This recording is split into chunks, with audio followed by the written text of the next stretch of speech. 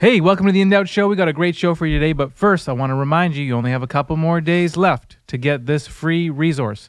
GN23 is the promo code at indoubt.ca. Go to the store, and it's a great book about good news, the greatest news actually of all. So if you are a seasoned believer or you are just curious about the good news of Jesus, this is for you. And so head over to the website, grab it, because starting April 1st, it ain't no joke. These are going to be about $8 or $10. So get your copy now before they're gone. These are all that's left. Enjoy the show.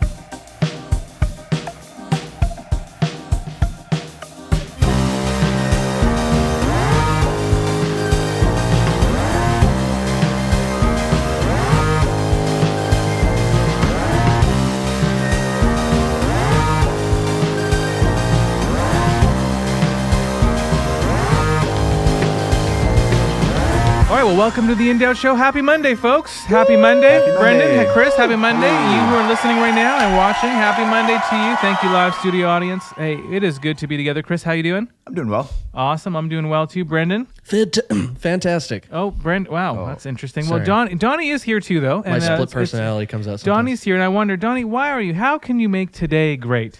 Well, thank you for asking, folks. The Good News Booklet, that's what makes Monday great today. This Monday, you can get this book for free, let me tell you. And it's free. I never give away anything for free. Why? Because that costs a lot of money. I can afford it, but I don't, because I need to make money, not lose money. And this ministry is costing the ministry a lot of money to do this. Take advantage of it. It's terrific. It's fantastic. Wow, that was a really good sales pitch. Thanks, Donnie. Yeah, thanks, Donnie. Again, only a couple more days. And then starting April 1st, actually, we have this book that's going to be available for free as well. Whoa. For the whole month. And I'm not going to let Donnie do this one. That's so cool. Oh. He's Yeah, whatever. Cool. Well, that's fine. Wow. Canceled. No. Before You Share Your Faith, a book by Matt Smethurst. Smethurst. That is the correct way of saying it. Some people say it incorrectly, but that is the correct way. Someone in the office says it incorrectly. I'm not going to name names, but his name rhymes with Penn, like Penn and Teller, like Penn and Teller, which we'll also talk about later today. But he's with us today. He's going to be joining us on a Zoom call all the way from Richmond, Virginia. But this book is fantastic. 5 Ways to Be Evangelism Ready. It has blessed me immensely. I know it'll bless you too. And so starting April 1st, you can get the copy for free. The promo code is SYF for Share Your Faith. SYF23. That's the code you can put indoubt.ca in the store. And you can get this book for free. And so before we jump in the call with him, I'd like to share a story today, actually. The floor is yours, Andrew. Story time This is with your Andy. show, after all. No, this it's is not. your show. This is our show, Don. This better not be boring. Story time. Story time with Andrew. Last summer, I was struggling with, this is not funny, anxiety and depression and panic attacks. Yeah, so stop laughing. It was a very hard year last year for me. It lasted about 9 or 10 months. Thankfully, by God's grace, I'm getting out of the woods. But in this dark season, I had a great opportunity to evangelize and share the gospel with an old neighbor. So I walked by his place, because we go for walks often, and I just kind of shared what I was going through, some of the struggles. I was on sick leave and on a sabbatical to just try to do counseling and improve and get better, healthy mind, healthy body. But he started sharing some of the things he's going through. And so we talked. I asked if I could pray for him. He was having some physical pain. And so we prayed together. I left. And I prayed with him a couple times. I've lived beside him for about 6 years. And anyway, so fast forward, a couple days after that, he called me and said, you need to call me right away, and left a voicemail. So I called him back, and he said, hey. And he started sharing that he's having panic attacks. And the reason why he called me to talk about it is because I shared that I was having panic attacks. And so maybe that's one aspect to, be real with people. It's important to just be authentic. We don't have to be smiling all the time and pretend like we have our lives together. Anyway, so I asked him, I told him Jesus is the only way to get out of this pit that we were both in. And so I asked him if he had a Bible. He said no. And so I texted him can I get you a Bible? And he responds immediately with, how soon can you get here? And so I rush to Chapters. I get a Bible. I drive to his house. And we sat for about a couple hours and just went through the entire gospel. At the end of it, he's in tears, I'm in tears, and he asks, I want to accept Jesus into my life right now. I talked to him about baptism. I didn't tell you guys this, but I talked to him about baptism. He said, should we go to the tub right now? Really? Should you dunk me right now? And I'm like, we can. And he said, well, maybe I'll wait for my family and, my son and my wife and stuff. And so, but he was just eager and ready to just give his life to Jesus. Wow. And we wept together. We prayed together. And I'll never forget that moment driving home and, just thinking, wow, thank you, God, for panic attacks and anxiety and depression, because it was that actually got our conversation going. And it's just a reminder that God uses us when we're broken and when we're well. We don't have to be well to be used. And I found God using me in so many ways in that broken time. And I felt my boldness of sharing my faith with people just kind of skyrocketed in a time where I thought I wouldn't be doing that at all. Mm-hmm. And so I encourage you, whether you're well or you're broken, it doesn't matter what season you're in. God could use you in amazing ways. And so we're gonna dive into this book. But I find with family specifically, it is very hard to open my mouth and share about the good news. I don't know if it's fear of rejection or being excommunicated from my family or friends, close friends. And so, Matt has a lot of great tools and great resources in this book to help you and really any listener, because we're all called to share our faith. That's right. And to share it boldly and confidently. And, we were talking earlier before the show started of, we don't find ourselves in a lot of situations where we share, or we can share. Mm-hmm. We go to Christian schools or Christian universities, we work for Christian organizations or work at a church, or where do we go to even share? And so I encourage you in that too, that you make places where you are in environments that are desperate for the gospel, for truth. We need to be bold with that. Mm-hmm. Yeah. Chris, I don't know if you caught that. He said his neighbor, and he drove home. What? We got a huge. He just backed out of the one driveway and then pulled in the other driveway. On your way home, you thought about this? So you drove to your neighbor's. Was he your next door neighbor, or where was? He's my next door neighbor. We got a huge property. Got 20 acres. Oh, that's terrific. Actually, I took a helicopter from my backyard to his backyard. Actually, let me set the record straight. Old neighbor. Old neighbor. Now I live four doors down. How old is he? Oh. Yeah, I thought you meant like a senior. He's elderly. Okay. Wow. Okay. Okay. So no longer your neighbor. My previous young neighbor. Let the record show, I used to live right by him. Now I'm 5 doors down, so I had to drive. Oh, okay. 5 doors. Yeah. Holy smokes. Ooh. Well, it could be large properties. I'm just kidding. We moved a few blocks away. I technically could have walked, but I had to drive to Chapters to get the Bible first. And so I just drove straight from Chapters to his house. Andrew, you're the reason our planet is dying. Okay. You're destroying our planet. You don't know what I drive. Oh, that's true. Do you drive a Tesla? It's a V8 Chevy. Okay. And I rev really hard. Wow, me too. At every red light. No, I'm just kidding. This is getting terrible. Is Matt ready for our interview? I think he is. I think we got it all set up now to go. Let's go. Why don't you cut to the interview.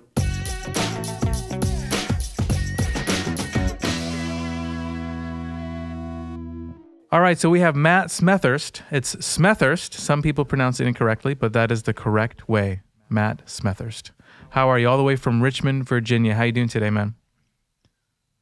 Yeah, doing well. Thanks so much for having me, Andrew. Good to be with you. Yeah, this is awesome. So I'm really excited to dive in and talk about your book. I know this is a series, part of a series. So you had a book that you released before this book called Before You Open Your Bible. And this is your second book, Before You Share Your Faith. Now, for all those who are listening on podcast or you're watching on YouTube right now, this is a free resource for the month of April. So for the whole month, you can get this book for free, which is amazing. You just have to type in the code SYF23, Share Your Faith, SYF23, and you can get yourself a copy just for the month of April. But Matt, before we dive into your book, I want to hear about your story, your journey. Maybe tell our listeners who don't know who you are, what you're up to, where you are, your family, and what your ministry life looks like these days. Where I am, well, I am not in as cool of a studio as you. So I want to apologize mainly to viewers. I'm coming to you live from a cubicle, and that's why there's an echo. And I'm I didn't come to this interview sufficiently prepared. So I'm actually on my holding up my phone. So that's why it looks a little jerry rigged. You can continue looking down on Americans. It's fine. Oh, come on. Okay. So I'm coming from Richmond, Virginia, where we have planted a church. We just turned 1 year old as River City Baptist Church. I'm the lead pastor there.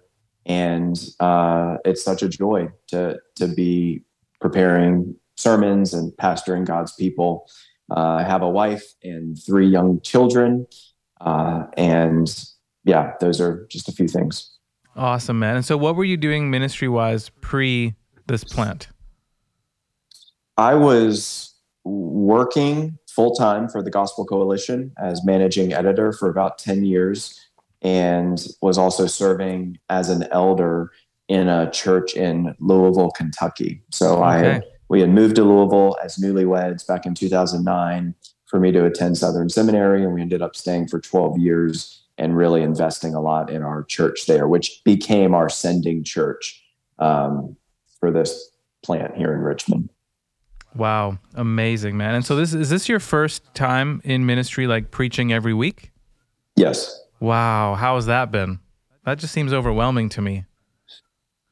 You can go online and listen to a sermon and decide for yourself. It's like in sports, sometimes athletes get injured and then they're listed as week to week. So I feel like it's week to week. But the Lord has actually been super faithful. I found joy and life in it.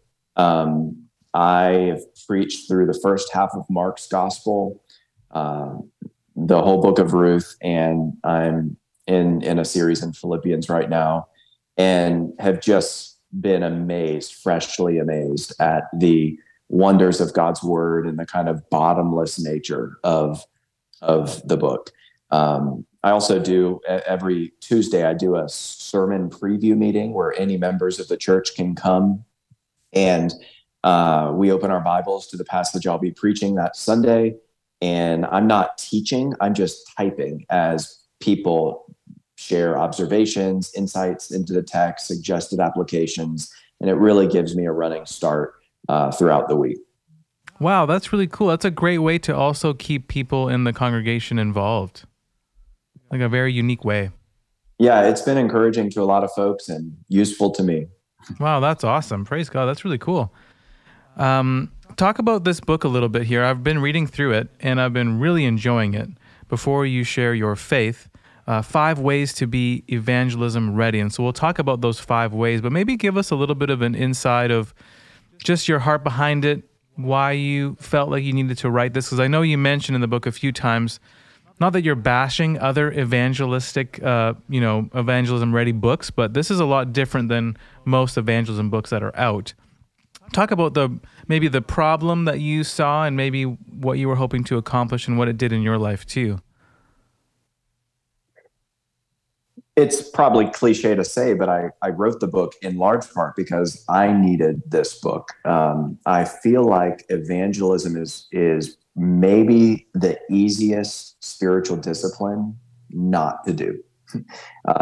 I think that, a lot of us might struggle with our prayer lives, for example, but I think even prayer comes easier and more naturally to us than evangelism. Evangelism is so easy to delay, kick the can down the road, wait for a more ideal time, and just end up never really getting around to it often. And so what is unique about this book is that I'm not trying to just recreate what others have done so well in typical evangelism books, which focus on how to actually the mechanics of sharing your faith, communicating the good news of Jesus.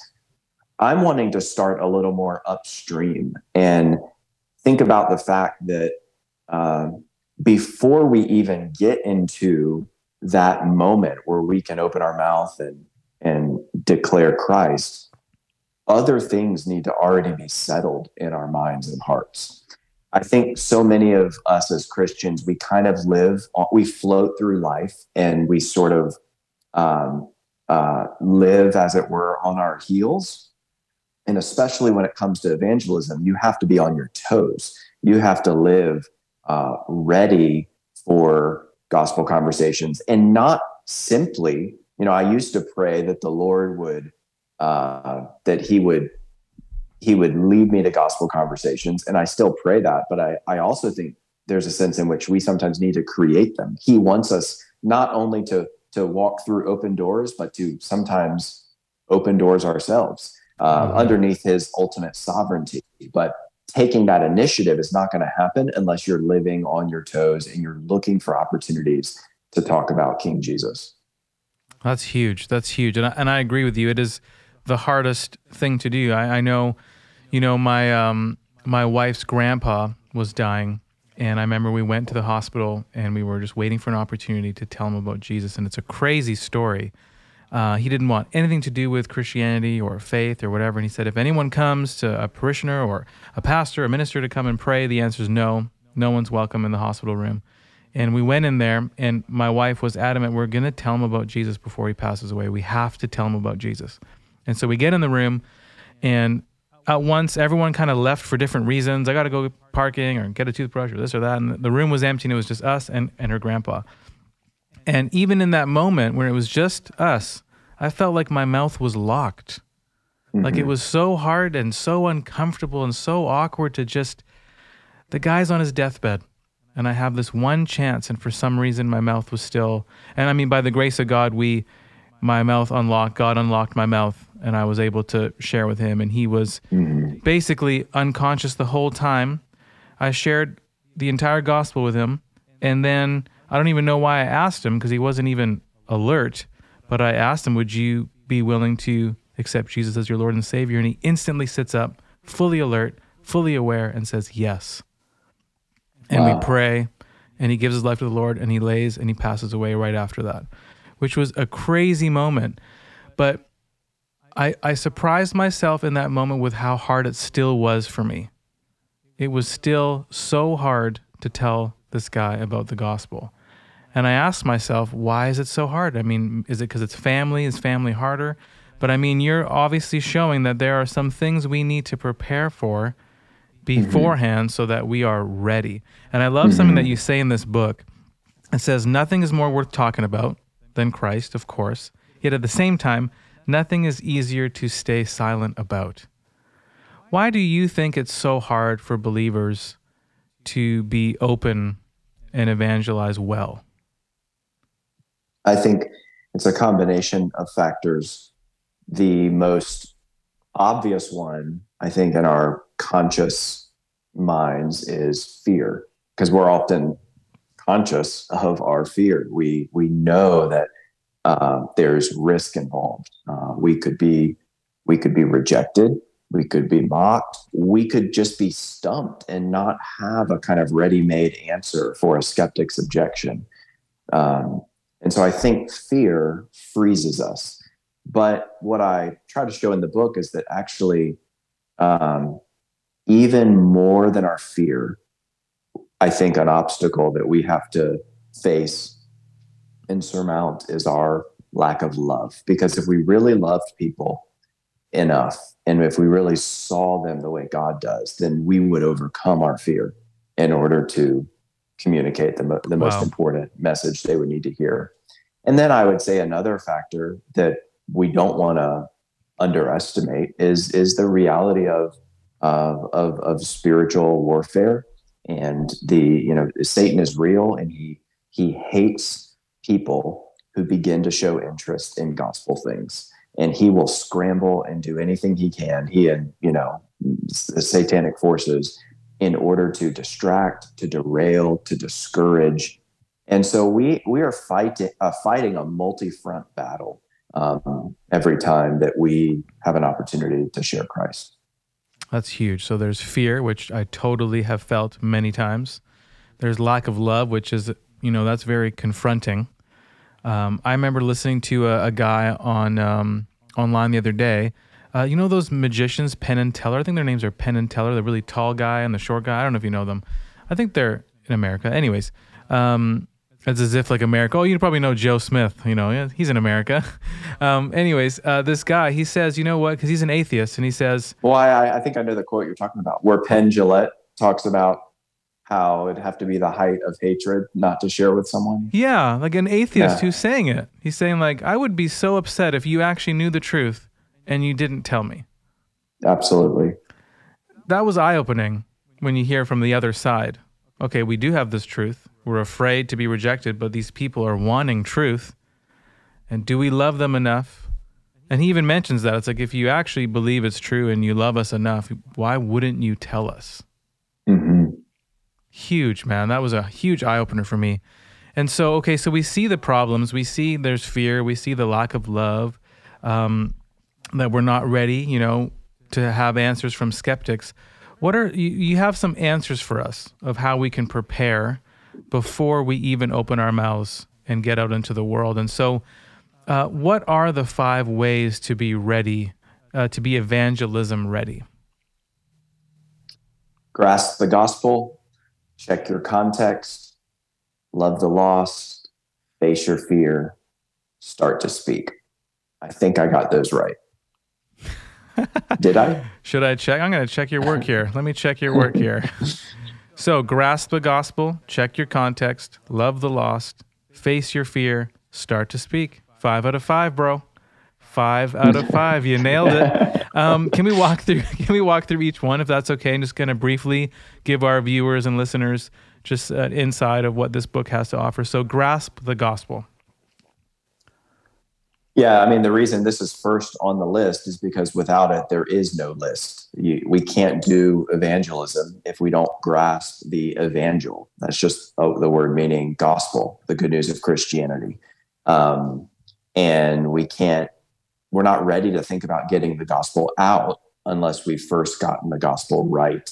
And so I want to be very clear in that first chapter that before this is good news for anyone else, it has to be good news for you. And the way I kind of break it down is in 4 movements to the gospel story: the ruler, the revolt, the rescue, and your response, which is just kind of a combination of creation, fall, redemption, consummation, as well as God, man, Christ response. It's just my own kind of take on that, but it's a gospel presentation. And I guess the only other thing I would say about that is I think sometimes we can share a very privatized, individualized, reductionistic gospel, but I'm wanting to show that the gospel is good news for individual sinners, but also for the cosmos, and that heaven came to earth in the person of King Jesus. The future broke back into the present, and for those who are hidden by faith in Him, and are trusting that He lived the life they should have lived, died the death they deserve to die, rose again on the 3rd day, that one day they too will rise right along with Him with resurrected bodies fit for a resurrected earth. And that I still find to just be the most compelling message in the history of the world. Praise God. Praise God. It really is. And I love that. You can't send the gospel out unless you have the gospel in and you understand the foundation. So that's so important. So number 1, grasp the gospel. Number 2, check your context. Walk us through a little bit about what you're talking through there. So this is my attempt to take discussions regarding contextualization and put the cookies on the bottom shelf. And it'll, readers will have to determine if I succeeded. But, contextualization just basically means realizing the fact that every time that we communicate truth from God's word, we are doing so not in a cultural vacuum, but in a specific cultural context. So it's not that the message changes, but it's that the environment does. And we need to be sensitive to that because every culture has certain strengths and weaknesses and idols. There are some things which are reflective of the image of God, and other things which are reflective of the way that that image has been shattered and marred because of sin. And the Bible is not bound to any one culture. In fact, I think it's evidence that one evidence that the Bible is a supernatural book is that it offends every culture at some point. And that's because it's not the product of any one culture. And what I'm trying to communicate in this chapter, check your context, is, hey, here's what it means to contextualize the gospel well. It doesn't mean dressing the message up to make Christianity cool. It means breaking the message down to make Christianity clear. It's not about making it cool. It's about making it clear, which means that you will know that you've contextualized faithfully if the offense of the cross becomes more understood and felt. And so what we're wanting to do is remove barriers that people might trip over, whether through misunderstanding or just other blind spots that people might trip over, in order for them to be able to confront the living Lord Jesus Christ himself. And so I'm pulling from some places in the New Testament where I think contextualization is happening, not just in Acts, but also 1 Corinthians 1, Jews seek signs, Greeks look for wisdom. But Paul kind of subversively says, and they're not wrong to be looking for those things, but they're looking for them in the wrong places. Actually, the real power that the Jews are looking for and the real wisdom that the Greeks are looking for is found in this message, which seems like foolishness and weakness to the world. And so, I think in modern Western culture, I think things have changed so quickly in recent decades where, if we were having this conversation even 10 years ago, 15 years ago, I think we would have been able to assume more common understanding on the part of those that we encounter in our everyday lives. In other words, we could assume that they're coming into a gospel conversation somewhat furnished mentally, like they have the mental furniture to understand, okay, there is objective truth, there's right and wrong, there's an afterlife, things like that. Whereas now, evangelism is not so much connecting the dots that are already there for people. It's actually putting those dots on their mental map for the first time. And so you have to start further back. Yeah, that's huge. It's like you need to provide the furniture. It's an empty room. Absolutely. Yeah. Wow, that's such a relevant thing in our culture today. I feel that's such an important word. Check your context. That's so huge. Love the lost is number 3. Yeah, I already mentioned that I think lovelessness is an even greater obstacle to our faithfulness in evangelism than fear. But what I'm trying to do in this chapter is talk about kind of two ditches, two ways that we can get this wrong. And it has to do with two different approaches to evangelism. So one would be what's sometimes called friendship evangelism or relational evangelism, where you're really only sharing Christ with those you know. The other approach would be what's sometimes called contact evangelism, where you're striking up spiritual conversations with strangers. And I kind of am trying to show from Scripture that both have warrant, and we should avoid assuming that only one of those approaches is valid, but both also have dangers. The danger, as you kind of alluded to earlier, Andrew, when you're sharing the gospel with someone you know, there is a greater felt risk of rejection. And so the danger with relational or friendship evangelism is that it never turns into actual evangelism. you just keep befriending, but you never confront them with the demands of Christ. But of course, the danger with street evangelism, as it were, contact evangelism is that it can be impersonal, it can become manipulative, you can treat people like projects. And so I think rightly understood biblically, both approaches are valid, but the important litmus test is, am I really operating in love? And especially in our cultural moment, which is an age of outrage, it can seem like the emotional temperature on every debate is set to blazing hot. I think we have the opportunity as Christians to stand up and stand out and show a more excellent way by modeling a kind of calm, gentle, kind approach where we are clear about the truth, but we are communicating it in love. Ephesians 4 does not say speaking the truth is love. It says speak the truth in love. So there is a wrong way to be right. Wow. There's a wrong way to be right. That's confronting as well. This is so good, man. Okay, so we got grasp the gospel. We got check your context, which is huge for our cultural moment. Love the lost. And number 4, face your fear. Walk us through that. Yeah, in that chapter, I'm trying to bring theology to bear on the practical moment when we have the opportunity to talk to someone. And I think so often we pass up good opportunities because we're waiting for the perfect one. And if you're waiting around for the ideal evangelistic scenario, you're probably going to be waiting around forever.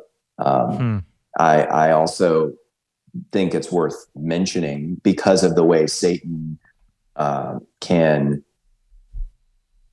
discourage us and convince us we're not capable, we're not equipped, we're not knowledgeable, we're not ready. Here's just the anecdotal reality from my life. The evangelistic interaction always goes better than I feared. Now, I've had a couple experiences that have not gone so well, but I feel like 96% of the time, the conversation that we so dread goes better than we feared. And I think that just goes to show that it's not logic keeping us from talking to people. It's fear, and it's the evil one. Totally. And I feel fear and logic, they don't coexist. Once That's there's right. fear, it's just illogical to think the worst case scenario and never experience it. And it's also worth remembering that people who reject the gospel are not finally rejecting us. They're rejecting God. It might feel like they're rejecting us, but we really shouldn't take it personally. We're just the messengers delivering the mail. Someone can get angry at the postal worker bringing the mail, but ultimately their job is just to deliver the mail and not to tamper with it along the way. And in fact, tampering with mail is a federal offense. And so we should never edit the message. We should never seek to, the Trinity is not in the market for editors. And so we should never the Bible is not a rough draft, and we ought not treat it as such. Yeah, that's huge. That's huge. And I think that's really important for people who are trying to share the gospel and the truth with family, worried about the fear of the family disowning you or, coming against you. I guess that's why maybe the fears escalate a little bit. But face that fear. If you really love, you got to overcome that. And I think that's such a huge reminder. The last one is start to speak. And I thought this one was really fascinating because you bring up a quote in there that I've heard many Christians say over and over again. And the quote is this: preach the gospel at all times, and if necessary, use words. And I understand people are trying to imply that we ought to love people with our actions and serve, etc. But that could be a very dangerous quote. Can you let us know why that quote is actually pretty much unbiblical?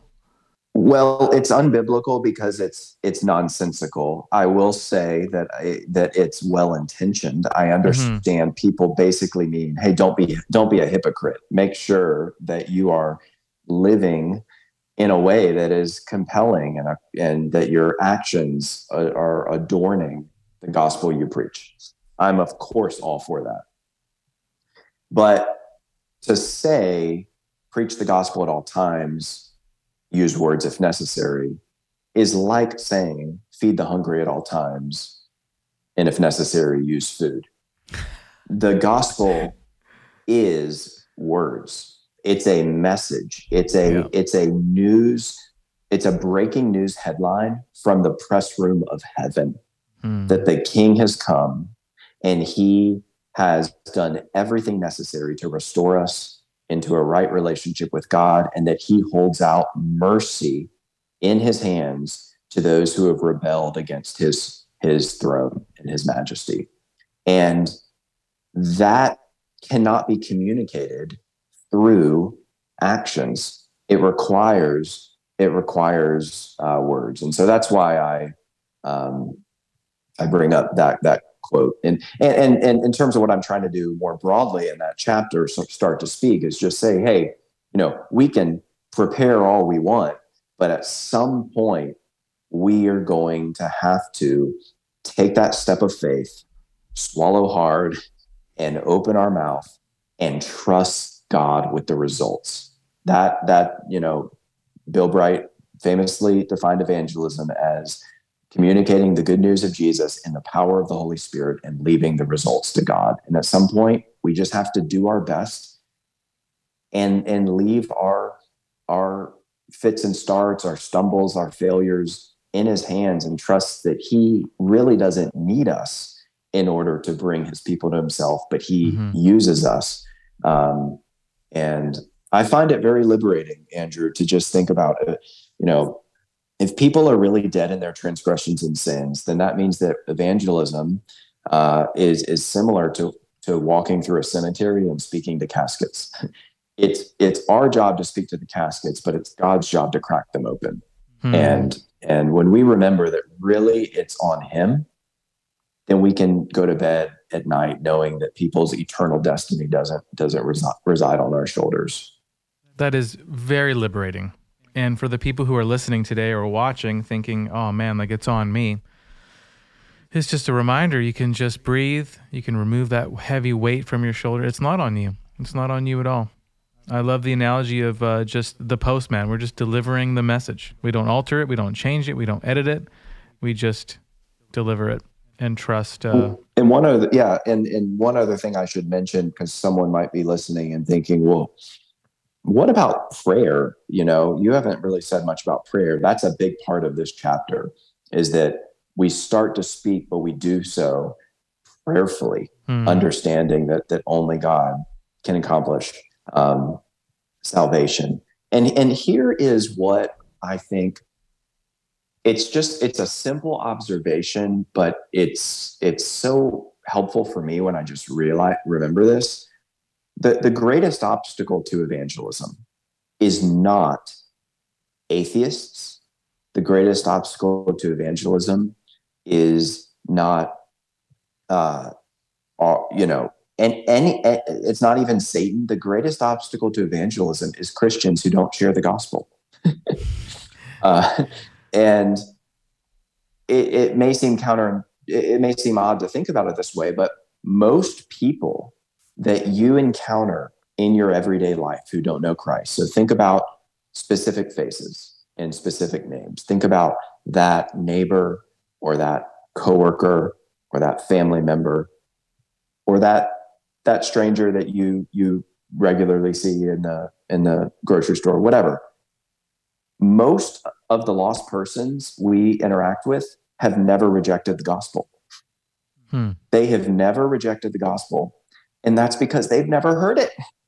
They have rejected what they think is the gospel.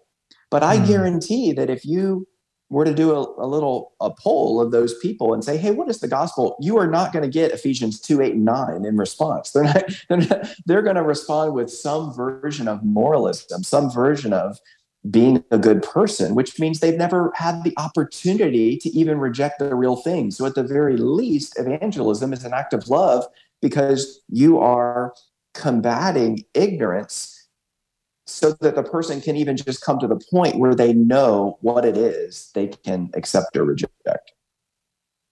Wow. That's huge. Again, it goes back to just the idea of like you're bringing them the furniture, you're filling the room. It's empty right now. They have no idea what to even think. That's really fascinating to understand and to wrap your head around that. Wow. You know, you mentioned in this book, you know, when there's a good book on a good topic, it brings inspiration and it just kind of puts, you know, the passion and a hunger for that specific topic. And I do have to say, man, this has done that for me. And I hope people will capitalize on getting this as a free gift, because this could be very formative and life-changing for you on your walk with the Lord. What is some just closing remarks for the young adult who's listening? How would you encourage them on you know, next steps? Okay, we went through these 5 things. Is there just one thing you can maybe just tell them on our way out of this conversation to just encourage them where they are? Absolutely. I would say be of good cheer. God is more willing to save sinners than sinners are willing to be saved. In other words, I think we can sometimes think that God is, you know, he's begrudgingly willing to do it, but he'll do it in small doses and small amounts. But the reality is he loves to save sinners.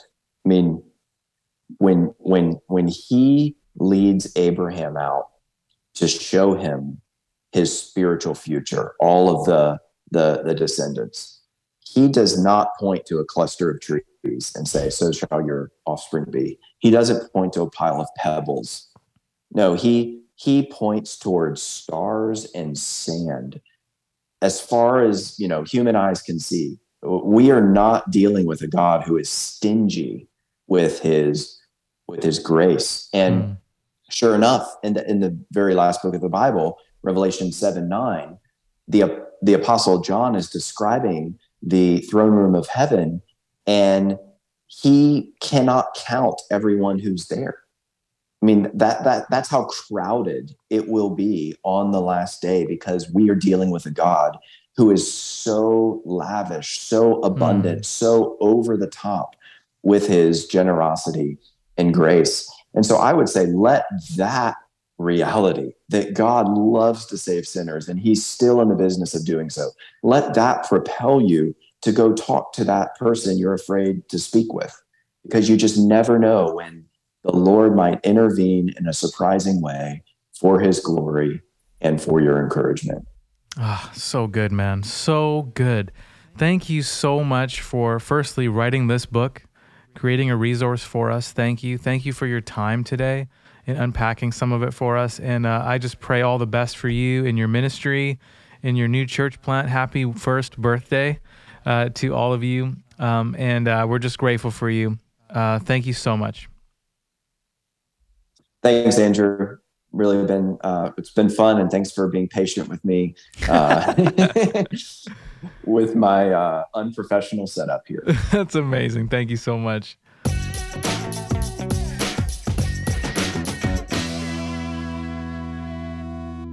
Well, that was a fantastic interview, except for the fact that I basically don't even feel like a Christian anymore. Wow. Yeah, super convicting. You're not confident in your salvation. Walk me through that, Donnie. Do we need to talk about Romans 9 again? Okay, Romans 9. No, but really though, it's very confronting, very convicting. There's a lot of opportunities that we need to actually open ourselves instead of sitting around, twiddling our thumbs, waiting for an opportunity to evangelize. Yep. Actually, we need to go out and we need to speak the truth and open doors, not just wait. Well, you heard that voice crack? I didn't actually. I didn't catch that. How can I speak the truth if I don't even have a voice? By your deeds. You don't need to tell people about the guy. Wow. And here we go, backpedaling to the unbiblical quote. Nice. Fascinating. I do hear that quote a lot. Yeah. And I like how he said it's not that, there's good intentions with the quote. Yeah. We don't want to be hypocrites. We want to live out our faith too, but words are very necessary. Yeah. Preach the gospel. Yeah. Preach the gospel. I loved how he just said, it's the same thing as saying, you know what? Go and, feed the hungry, and if necessary, use food. As a last resort, you can feed them. That's crazy. But that's exactly what it is. Well, it means spiritually feed the hungry, obviously. Yes. Yes. Yes. But any other takeaways you guys had? That was I mean, there's so many things. Well, the part he brought up about love being a bigger motivator than fear. Yep. I thought that was huge. Ouch. Yep. You're right. Yep. So I would have thought fear was the big one, and love is like Yeah. you know not a big deal, but it's actually the lovelessness. That's huge, yeah. man. Yeah, never make a decision based on fear. That's how I Yeah, live because my life. fear and logic don't actually coexist. Not all the sometimes. That's Like, true. if Like you- a healthy fear. Yeah, like don't jump into a pool of sharks, and you should be afraid, and your fear will drive you not to do that. That seems illogical to me, man. Can't the Lord protect you from the fish, from the sharks? Flashback to Jonah. Actually, no. In fact, he might encourage it. I'm just kidding. Okay. Yeah, that's You guys remember that the VeggieTales Jonah episode? In the belly of the whale, I'm swimming. Wait, is that VeggieTales? Is that VeggieTales? Or no, is that what is that Newsboys? It is. It's Newsboys. Sorry, I got Newsboys. Yeah, you're right. wow, Yeah. confusing Newsboys Sorry, and my VeggieTales. child is just Shout out Newsboys if you're watching. Appreciate your ministry. And VeggieTales, I guess. and the VeggieTales episode is also hilarious. Yeah. Anyways. Actually, we're gonna have Peter Furler and Bob the Tomato on next week. Together. Oh, Yes. dude, can we contact like the creators or some of the actors and I have get a them friend on who, the show? I have a friend who does all the music for it. No way. 100%. Oh, that'd be awesome. Yep. VeggieTales. Coming to an episode near you. VeggieTales. What stuck out to you besides fear and logic and the fish and sharks? Chris, you want to go first? I'm still stuck in the whole Well, idea of the I did. elect. I brought up the love aspect. Yeah, he did bring up the We love went down aspect. the rabbit trail of Oh, yes. fearing yes. sharks. Yeah. I don't think anything specific stood out to me. It was just like a good reminder. It's a good reminder. Actually, that pen quote too. Speaking Yes. of Like Ben? pens, No. not pen, but pen Just kidding. and teller. Do you know, fun fact about Egyptians, this is a side note, that they get their P's and B's backwards? Really? Interesting. Yeah, they go like bark the car. Huh. Interesting. So we could call Ben Pen. So And Pen Ben, could be Ben and teller. Ben and Teller. Yeah, that's what the Egyptian would say. Ben and Teller, huh? But that is an interesting quote, though, where he's just saying, if you actually did have the truth, Yep. like, how could you not tell us? Yeah. And that's just because we're scared. Sorry. We're scared and we don't love you. Right. Technically, That's what it comes down to. we're scared of your Yeah. response because we don't know what it's going to be. And remember, Matt mentioned, like, usually the worst case we hear in our heads, oh, this is how it's going to happen, is not what usually happens 96% of the time. Yep. Our biggest fears are not an actual reality for us. But I did like how we talked about grasping the gospel, having a proper understanding of the gospel. If you don't have an understanding of the gospel, how can you bring the gospel out if it's not even in? But one that was really huge was check your context.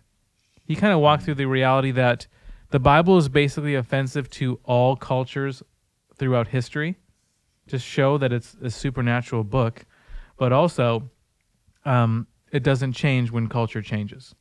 I just loved how he was bringing that up because I just see over and over again people just fitting in rather than standing out. Yeah, when you're talking about like knowing the gospel, like I have friends that like if you were to ask them, like I know they know what the gospel is, but they're not prepared to say what it is in like a concise manner to evangelize. Yeah. Like if I were to ask them, what's the gospel? They're like, oh, well, and they would kind of like stutter their way through it. And it's like, I know you know what it is. And like you just haven't thought about a concise way to present it yet. Yeah. So it's like, it's kind of sad, but like that's the reality of it. Yeah, A I lot know. of people do that. In our community group, we did a thing where we would, have an elevator pitch of Yeah, I've heard that before, your yeah. testimony. Yeah. So it's like, be ready to share your story, so you're ready. But I wonder if we prepare ourselves to just have the right words so that we're ready when we're on our toes and something happens to us or an opportunity presents itself to us, to almost have like the gospel elevator pitch.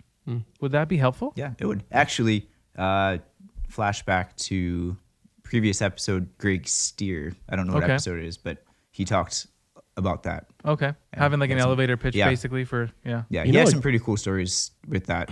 How like he would go to, there was some public speaker or public preacher with the megaphone yelling at people. There's Nice. street corner guys. I love those guys. And then he would just walk up to the crowd and start talking to people. And Oh, then wow. Wow. convert them that way. And then afterwards, he would talk to the preacher. He's like, "Oh, so how'd you do?" And the preacher's like, "Oh man, nobody got saved. Everyone just hated me and persecution." And Greg's like, "Well, actually, while you were doing that, talk to 3 people." Yeah, interesting, hey? So Yeah. Yeah, Matt kind of brought that up too about personal. the love. Yeah. The love aspect and how it's personal. And shouting it out from, doesn't always work. Yeah. It could. Yeah. He talked about how both ditches, there's dangers, but there's also, Yeah. benefits. Yeah. Yeah, so I thought that was really, really helpful. So I encourage you, if you're watching this, if you're listening to this on a podcast, go to indoubt.ca and you can get this book before you share your faith for absolutely free. And as Donnie said earlier, free. Well, April 1st. Yeah. Not yet. It's March 27th. April 1st. It's March 27th. So you go there, you put in the promo code, and it'll be like error. No promo. You must wait. Yes. We're just teasing you. Starting April 1st. Starting April 1st. You can get this book for free. So I highly But that recommend red you put that in your calendar. But that red one right now is free. But that red one. That looks cool. This Oh, yeah. one right here. So if you're listening on podcast, you're like, what red one? What are you talking about? What's going on? Well, That one looks cooler anyways. this one looks pretty cool. Okay, we have to admit that one looks You cooler. read the red one first. Yeah, you read the red one first. Oh, that's a good idea. That's a wombo combo and a half right there, folks. Well, because he said, grasp the gospel. Yep. There you go. So grab this. It's March 27th. You have a couple of days left. Get this book, read it, so you're prepared. You grasp the gospel, the good news. And then on April 1st, you can get your second book for free Wow. and put that gospel into practice by sharing your faith. God's providence, folks. God's providence. Crazy how that works. All the time. We didn't even plan that. Crazy. All right. Well, you know what? Thanks for tuning in today. I'm looking at Chris. I'm looking at Brendan. I'm actually You're thanking them welcome. personally. Oh, you're welcome. Thank you guys so much I'm really grateful for you both. I'm grateful for you, man. Aw, thank you. I love you, man. I love you too, bro. I love you, man. And all of you who tuned in, who watched or listened, thank you for tuning in. We hope you have a great Monday and a great week. We love you as well. And when in doubt, figure it out. How? Make lots of money. Oh, that's not it. No, it's not. That's Okay. not it. Donnie should never send us off because he'll sorry. send us off with heresy. But you know what? Grasp the gospel. That's what we should do. Go down with a bang, folks. No, when in doubt, figure it out. How? Grasp the gospel. Love. Oh, I had an idea What? before we end. A way to evangelize. You wait outside an elevator and wait till someone walks in and then go in with them and then be like, oh, since I got you here. Oh, you're going to the 18th floor? Oh, Interesting. wow. We got Okay. some time. Do you want to hear my 30-second Jesus elevator just pitch? Go in and you hit every single button. Oh, like Elf. Just up and down, up It's and like down. a Christmas tree. Anyways, Jesus. That's a perfect idea.